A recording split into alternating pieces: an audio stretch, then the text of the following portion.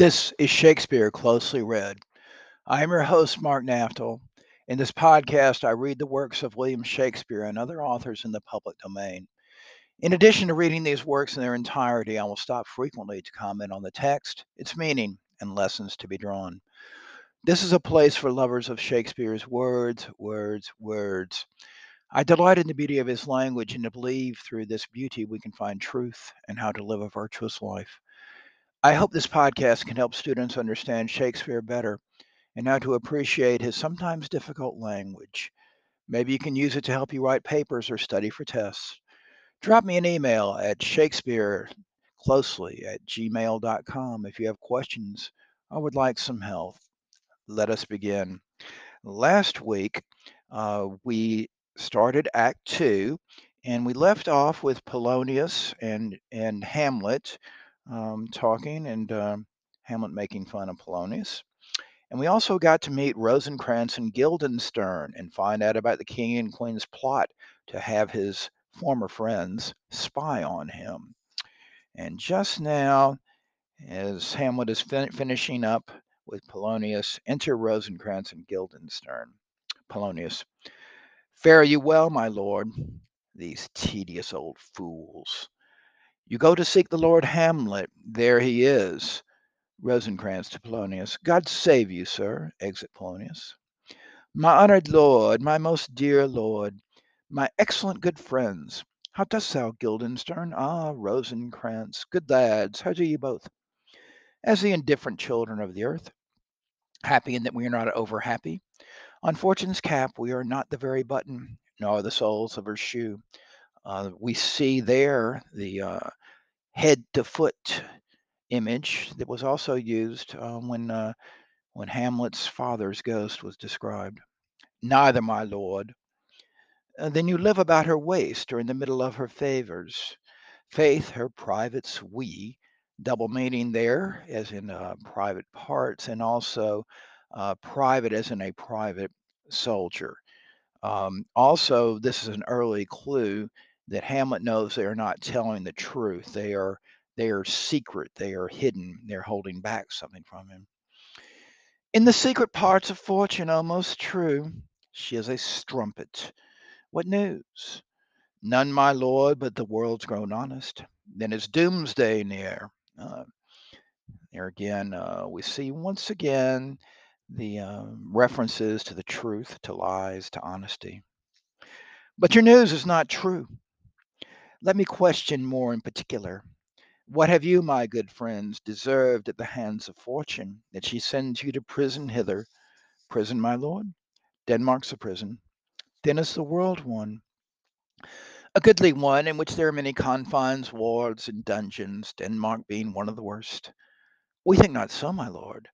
Why then 'tis none to you, for there's nothing either good or bad, but thinking makes it so. It's a stoical type sentiment there. To me, it is a prison. Why then your ambition makes it one. 'Tis too narrow for your mind. We see there that Rosencrantz is sort of feeling Hamlet out about ambition and whether he might want to be taking the king's place. Oh God, I could be bounded in a nutshell and count myself a king of infinite space, were it not that I have bad dreams.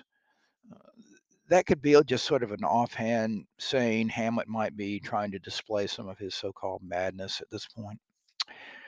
Which dreams indeed are ambition, for the very substance of the ambitious is merely the shadow of a dream. A dream itself is but a shadow, truly, and I hold ambition of so airy and light a quality that it is but a shadow's shadow. Then our beggars' bodies and our monarchs and outstretched heroes, the beggars' shadows. Um, there again, doesn't quite make sense. Does introduce the idea of the beggar, which we're going to hear more about, and the switching between the monarchs and a beggar. Shall we to the court? For by my faith I cannot reason. We'll wait upon you. No such matter. Wait upon you. That is, both are offering to be Hamlet's servant, his courtier. And Hamlet seems to decline. No such matter. I will not sort you with the rest of my servants, for to speak to you like an honest man, I am most dreadfully attendant. Okay, to speak to you like an honest man. Um, you could take that as a meaning that he's been lying to them before. We see again the theme of honesty and dishonesty. Also, an interesting phrase, I most dreadfully attended. On the surface, that seems to be a reference to his other servants. But remember who's with him at that moment, Rosencrantz and Guildenstern, and they are the dreadful attendants that he has at the moment. But in the beaten way of friendship, what make you at Elsinore? To visit you, my lord, no other occasion. Beggar that I am even poor in thanks. He calls himself a beggar there. But I thank you, and sure, dear friends, my thoughts are too dear a halfpenny. That might be something you would give to a beggar.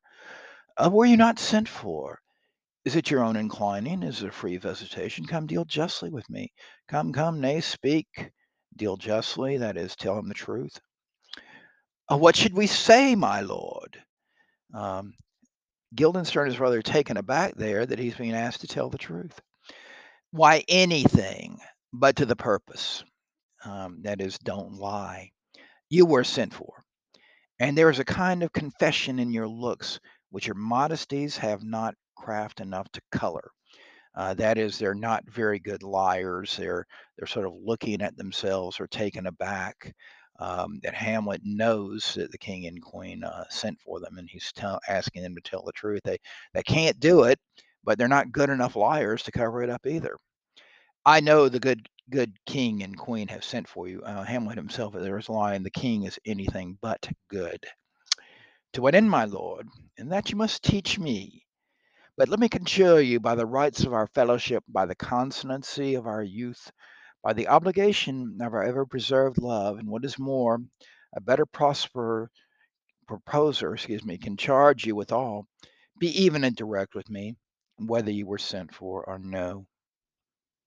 Hamlet seems to be following a formula here for examining people to find out if they're the truth or not, rather the same way that Horatio and he questioned the ghost. Rosencrantz aside to Guildenstern, what say you? Hamlet aside, nay, then, I have an eye of you. If you love me, hold not off. My lord, we were sent for. I will tell you why. So shall my anticipation prevent your discovery and your secrecy to the king and queen moult no feather. That is, that they can, Hamlet will say it so they don't have to lie or they don't have to tell the truth and therefore not be true to the king and queen what they were told to do. That's interesting too. That secrecy is compared there to a bird, and molt no feather. That is, it will not lose a feather. It would still be a complete bird, perhaps a chicken. I have of late, but wherefore I know not, lost all my mirth, forgone all custom of exercises. And indeed, it goes so heavily with my disposition that this goodly frame, the earth, seems to me a sterile promontory. This most excellent canopy, the air, look you, this brave o'erhanging firmament, this majestical roof fretted with golden fire, that's the sun. Why, it appeareth nothing to me but a foul and pestilent congregation of vapors. What a piece of work is a man! How noble in reason, how infinite in faculties, in form and moving, how express and admirable, in action, how like an angel, in apprehension, how like a god, the beauty of the world, the paragon of animals. And yet to me, what is this quintessence of dust? Okay, quintessence is the very substance, the finest substance of it. Also, the model to him, to Hamlet, this greatness of man is just dust. And dust is sometimes a synonym for excrement. Man delights not me, nor woman neither, though by your smiling you seem to say so. Hamlet's looking very closely at their faces to sort of understand what they really mean. My lord, there was no such stuff in my thoughts. Why did you laugh then when I said man delights not me? To think, my lord, if you delight not in man, what Lenten entertainment the players shall receive from you. We coated them, that's met them, on the way, and hither are they coming to offer you service. Okay, Rosencrantz is pretty quick there, God knows what he actually was laughing or smiling at, but he immediately shifts the subject to the actors who are coming. He that plays the king shall be welcome. Okay, double meaning there. The actor, of course, who plays the king. Also, the current king, Claudius, is not really the king, he's playing the king. His Majesty shall have tribute of me. The adventurous knight shall use his foil and target. The lover shall not sigh gratis. The humorous man shall end his part in peace. The clown shall make those laughs whose lungs are tickled o'er the seer. And the lady shall say her mind freely, or the blank verse shall halt for't. Okay, those are various stock characters in a theatrical troupe of the time. What players are they? Even those you were wont to take such delight in, the tragedians of the city. How chances it they travel? Their residence, both in reputation and profit, was better both ways. Um, okay, so they had a good reputation and they made money. They're having to travel because, presumably, because they're no longer able to draw the crowds in the city. I think their inhibition comes by means of the late innovation. The innovation there is sometimes been speculated that uh, traditional companies of players use boys for girls and women's parts, and that because they didn't have women in their troupe, they fell out of popularity. Do they hold the same estimation they did when I was in the city? Are they so followed? No, indeed, are they not? How comes it? Do they grow rusty? Nay, their endeavor keeps in the wonted pace. But there is, sir, an eyrie of children. Now, an eyrie is like a what is it? A group of bats or birds? At any rate, some gathering, if you will, an eyrie of children, little aces that cry out at the top of the question and are most tyrannically clapped for. These are now the fashion, and so berattle the common stages, so they call them, that many wearing rapiers afraid of goose quills and dare scarce come hither. Okay, so the innovation, if there, if it was right, it was that whole troops of theatrical troops of children, in fact, have taken over from the grown-up actors. What are they children? Who maintains them? How are they escutted?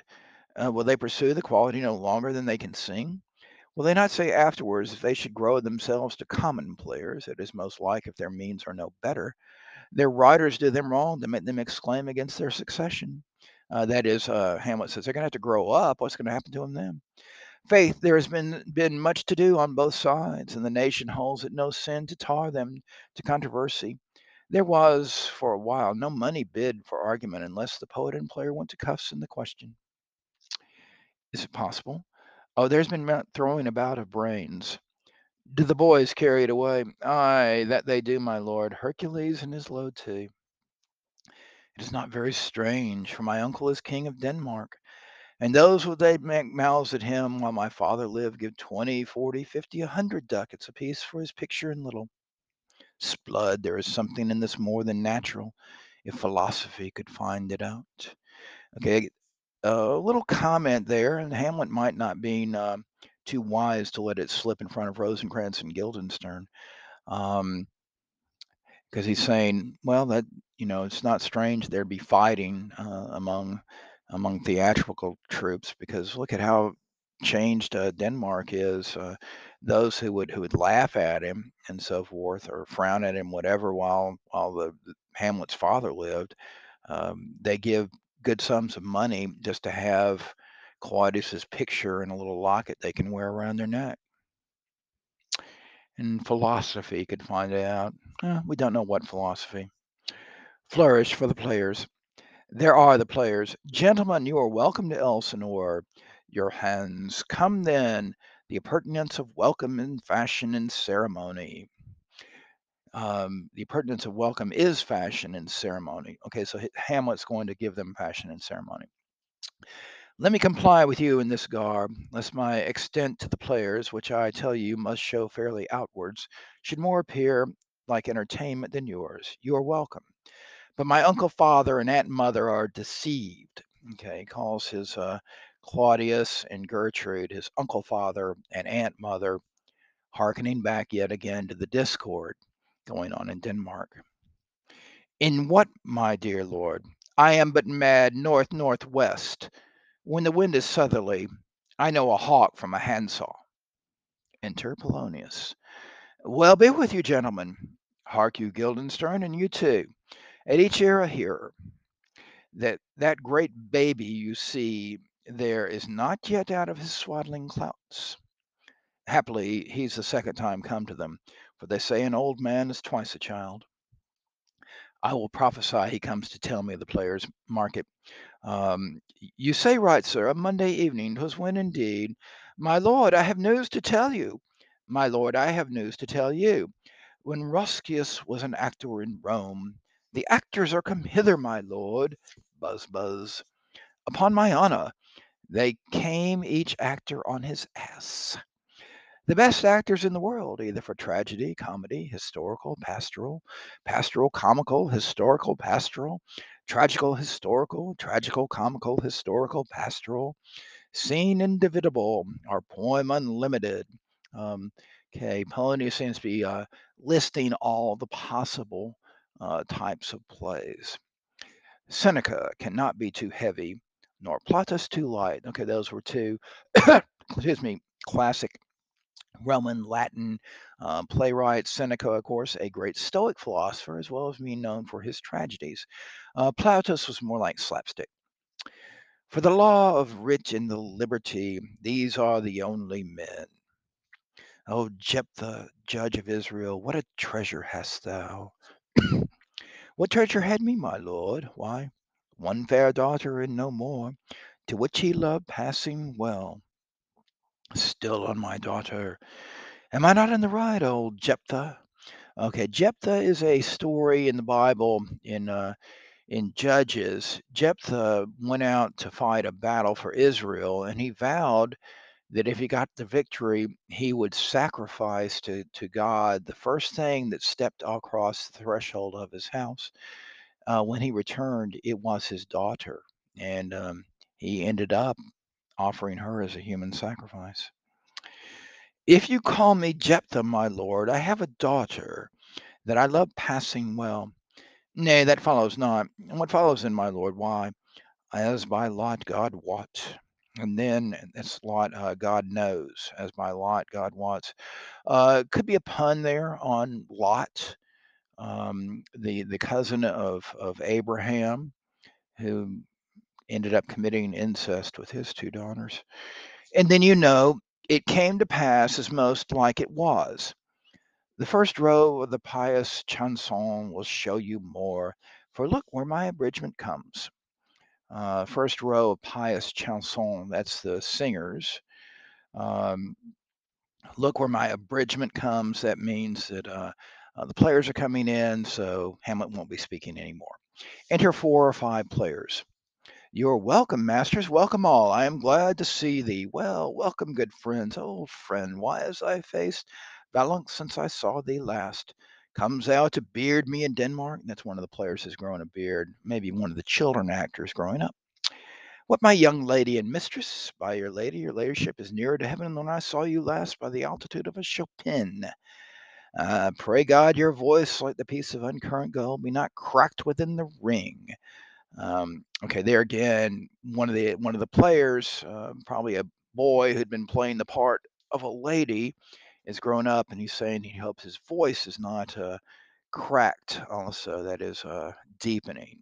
And uncurrent gold um, could mean that a piece of gold it was cracked within the ring. That is, it had been debased, demarked, marked, or just grown old.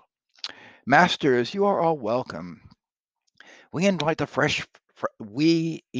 like French falconers fly at anything we see. So, in other words, uh, in Denmark, any play is going to have a great success. We'll have a speech straight. Come, give us a taste of your quality. Come, a passionate speech. What speech, my good lord? Okay, this is the first player, and in Branagh's Hamlet, this speech was given by Charlton Heston, who did a great job on it. I heard thee speak me a speech once, but it was never acted, or if it was not above, if it was not above once. For the play I remember, please not the million.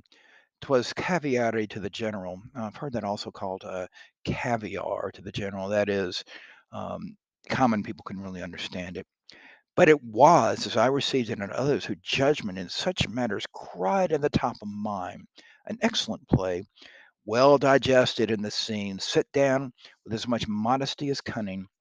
I remember one said there were no salads in the lines to make the matter savory. That is, no images to sort of that were unnecessary, but they might cause it popularity. No matter in the phrase that might indict the author of affectation, but called it an honest method. Once again, we see honesty. As wholesome as sweet, and by very much more handsome than fine. One speech in it I chiefly loved was Aeneas' tale to Dido, and thereabout of it especially where he speaks of Priam's slaughter. Okay, so Aeneas, that's in the Aeneid. Dido was the queen of Carthage, and his lover. And we find out about the end of the Trojan War in the Aeneid through Aeneas telling it to Dido. So this is a dramatization of that scene in the Aeneid, which is actually in itself a dramatization of the fall of Troy. So we have a play within a play, um, or a story within a story here. Um, and Shakespeare uses this image of a play within a play. That's the whole introduction of the players, which will culminate in the play within the play of that Hamlet calls the mousetrap. If it live in your memory, begin at this line. Let me see, the rugged Pyrrhus, like the Hyrcanian beast. 'Twas not so. It begins with Pyrrhus. The rugged Pyrrhus, he whose sable arms, black as his purpose, did the knight resemble when he lay couched in the ominous horse, that's a Trojan horse, hath now this dread and black complexion smeared with heraldry more dismal, that is blood. Head to foot, now is he total girls, horribly tricked with blood of fathers, mothers, daughters, sons, baked and impasted with the parching streets. That's everything's on fire. That lend a tyrannous and damned light to their lord's murder. That's Priam being killed. Roasted in wrath and fire, and thus o'erseas with coagulate gore, with eyes like carbuncles, the hellish Pyrrhus, old grandsire Priam seeks. Okay, so that's a pretty graphic description of the slaughter that's about to come. Hamlet's having murderous thoughts, if you will, though he's not acting on them. So proceed you. For good my lord, well spoken, and with good accent and good discretion. That's Polonius. Here comes the player. Anon he finds him striking too short at Greeks. His antique sword, rebellious to his arm, lies where it falls, repugnant to command. Unequal matched, Pyrrhus at Priam drives, and rage strikes wide. But with the whiff and wind of his fell sword, the unnerved father falls. Then senseless Ilium, that's Troy, seeming to feel this blow, with flaming top, stoops to its base, and with hideous crash takes prisoner Pyrrhus' ear. Um, for lo, his sword, which declining on the milky head of Reverend Priam, seemed to the air to stick, and so, and as a painted tyrant, Pyrrhus stood, and like a neutral to his will and matter, did nothing. Okay, Hamlet is like Pyrrhus in this moment in that he is doing nothing. But as we often see, against some storm, a silence in the heavens, the rack stands still, the bold wind speechless, and the orb below is hush as death. Anon the dreadful thunder doth rend the region. So after Pyrrhus' pause, Aroused vengeance sets him new a work, and never did the Cyclops' hammers fall on Mars' armor, forged for proof it turned, with less remorse than Pyrrhus' bleeding sword now falls on Priam. Out, thou strumpet fortune! That's the second appearance of that phrase, strumpet fortune. All you gods and general synod, that's in a meeting like a bishop synod. Take away her power. Break all the spokes and fellies from her wheel. Fortune is depicted as having a wheel that spins almost senselessly. And bowl the round nave down the hill of heaven as low as to the fiends. This is too long, says Polonius. It shall to the barbers with your bid, says Hamlet. Pray thee say on, he's for a jig or a tale of bawdry, or he sleeps. Say on, come to Hecuba. But who, woe, had seen the moblid queen? Moblid queen, that's good. Moblid queen is good. Runs barefoot up and down, threatening the flames, with bisen room a clout upon that head where late the diadem stood, and for a robe about her lank and our Lord teemed loins a blanket, and the alarm of fear caught up. Who this had seen with tongue in venom steep, 'gainst fortune's state would treason have pronounced. But if the gods themselves did see her then, when she saw Pyrrhus make malicious sport in mincing with his sword her husband's limbs, the instant birth of clamour that she made, unless thing mortals moved them not at all, would have made melts the burning eyes of heaven and passion in the gods. Polonius. Look what he has turned his colour and his tears in his eyes. Prithee no more. 'Tis well. I'll have thee speak ye the rest of this soon.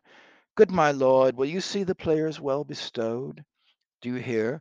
Let them be well used, for they are the abstract and brief chronicles of the time. After your death, you were better have a bad epitaph than their ill repute while you live. My lord, I will see them used according to their deserts. God's bodkins, man, much better. Use every man after his desert, and who shall scape whipping? Use them after your own dignity and honor. The less they deserve, the more merit is in your bounty. Take them in. What Hamlet is saying here is that should use them. That is, be show them entertainment, dispose them, be courteous to them, use them after your own honor and dignity. Um, this is a thought that's it's better to have mercy than to be used justly. For as Shakespeare says here, use every man after his deserving, and who would not be whipped? For we all deserve punishment and whipping. But it's better for us to use mercy ourselves and forgiveness. Use them after your own honor and dignity. I've heard people say that you should only be charitable to those who deserve it. That misses the whole point of charity. Charity is for us, it's not for the poor. By showing mercy, we show how we ourselves may deserve mercy. Take them in.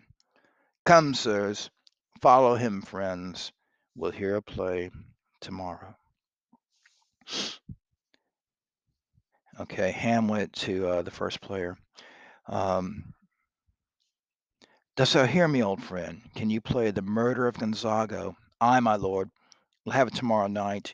You could, for a need, study a speech of some dozen or 16 lines, which I would sit down, insert in it, could you not? Ay, my lord.